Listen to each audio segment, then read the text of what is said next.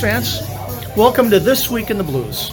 I'm your host, Jimbo Big Train Madsen, and we're at Chicago's world-famous Rosa's Blues Lounge.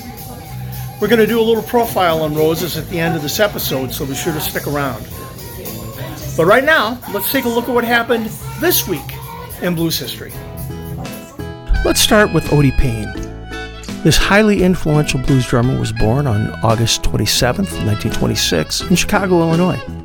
Over his long career, he worked with a range of musicians, including, and this is quite a list, Sonny Boy Williamson, Muddy Waters, Jimmy Rogers, Eddie Taylor, Little Johnny Jones, Tampa Red, Otis Rush, Yank Ratchell, Sleepy John Estes, Little Brother Montgomery, Memphis Minnie, Magic Sam, Chuck Berry, and Buddy Guy. I told you it was a list. In the late 1940s, Payne joined Muddy Waters Band and played on classic recordings like Hoochie Coochie Man. Here's a Ghost of Mississippi story. Delta Blind Billy, or just Blind Billy, was a traveling bluesman in Mississippi and performed with Big Boy Crudup and Papa Charlie McCoy. One of his notable songs, Hidden Man Blues, was an early variant of Man of Constant Sorrow, with the lyrics, Man of sorrow all my days, left the home where I've been raised.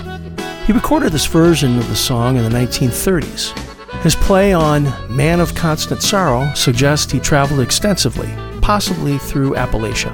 He is also known for recording songs about being an outlaw, despite being legally blind. Delta blues musician L.C. Ulmer was born on August 28th in 1928. His career spanned over half a century, and he was featured in the 2008 documentary film M for Mississippi, a road trip through the birthplace of the blues. If you haven't seen it, it's available on YouTube. I highly suggest you go out and find it. It's pretty cool. Anyway, Ulmer's family moved to a plantation near Moss Hill, Mississippi. He was the youngest of 14 children, and the whole family played music. Ulmer's musical journey gained momentum in the 1940s when he began performing at local juke joints and bars.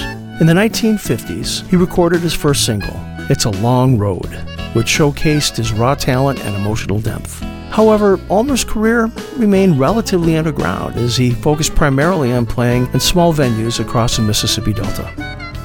One of the most popular black female recording artists of the 1950s, Dinah Washington, was born on August 29th in 1924. Primarily a blues and jazz vocalist, she performed and recorded in a variety of styles, including R&B and traditional pop music. She gave herself the title the Queen of the Blues. She was a 1986 inductee of the Alabama Jazz Hall of Fame and was inducted into the Rock and Roll Hall of Fame in 1993. Blues guitarist and vocalist Luther Georgia Boy Johnson was born on August 30th, with a birth year ranging anywhere between 1934 and 1941. He was born Lucius Brinson in Davisboro, Georgia. He was raised on a farm and taught himself to play guitar. He's sometimes credited with the blues name Georgia Boy, Snake, or Snake Boy. After completing a service in the U.S. Army, Johnson eventually relocated to Chicago in the early 1960s, where he backed Elmore James, Muddy Waters, and Chicago Bob Nelson. In 1970, Johnson moved to Boston, Massachusetts, and found work on the Blues Festival and college circuits, and released several albums. Jump blues pianist, singer, and songwriter Mercy D. Walton was born on August 30th, 1915. One writer described Walton's songs as a series of memorable blues about the unattractiveness of rural life, mostly aimed at the black migrant workers in Southern California who made up his typical audience. Walton was born in Waco, Texas, and began playing piano at the age of 13. He learned his style from many of the 10-cent party house pianists that played out in the country on weekends. He had a national hit on specialty records with One Room Country Shack, which is now considered a blues standard. Chicago-based blues singer and guitarist Joanna Connor was born on August 31st in 1962. Connor was born in New York City and then raised in Worcester, Massachusetts. After moving to Chicago in 1984, she was drawn to the Chicago blues scene. Since then, she's played with Buddy Guy, Junior Wells, Otis Rush, Pinetop Perkins, Hubert Sumlin, Magic Slim, Sun Seals, Lonnie Brooks, and Coco Taylor, just to name a few. Connor has signed endorsement deals with Gibson Guitars, Victoria Amps, Labella Strings, and Mesa Boogie Amps, and Orange Amps. Blues singer and occasional guitarist Nelson Wilborn was born August 31st in 1907. Better known as Red Nelson or Dirty Red, his recording career lasted over a decade. Two of his standout songs are Crying Mother Blues and Streamline Train, both recorded in 1936. His accompanists included cripple Clarence Lofton, blind John Davis, Black Bob, Kansas Joe McCoy, Papa Charlie McCoy, Big Bill Brunzi, and Lonnie Johnson. Piedmont blues guitarist and mandolin player Floyd Council was born on September 2nd in 1911. He promoted himself as the Devil's Daddy-in-Law.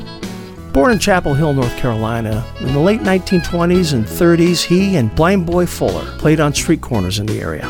Council recorded twice at sessions with Fuller in the mid-1930s. And here's one bit of trivia.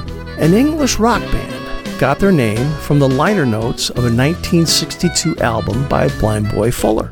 Credited there are the names of South Carolina bluesman Pink Anderson and Floyd Council. And Pink Floyd was born. Now a little bit about Rosa's Lounge. It's a Chicago blues club with a great story. It's owned and operated by the family of Italian immigrant Tony Mangiulo. He met Junior Wells and Buddy Guy while they were on tour in Italy. In 1978, he just came to Chicago and showed up at the doorstep. And in 1984, he opened Rosa's, which was named after his mother, who had followed him there to help. Artists who have played on Rosa's stage include legends like Honey Boy Edwards, Homesick James, and Pinetop Perkins. But they also showcase today's blue artists like Melvin Taylor, Sugar Blue, Eddie Taylor Jr., and Larry Bell. Rosa's was named Chicago's Best Blues Club by the New York Times. Well, blues fans, we just covered some of the highlights here. If you want to know more about these artists or other things that happened this week in the blues, be sure to follow our social media pages or visit our website at BigTrainBlues.com. We'll have a new episode next week, and we'll see you then.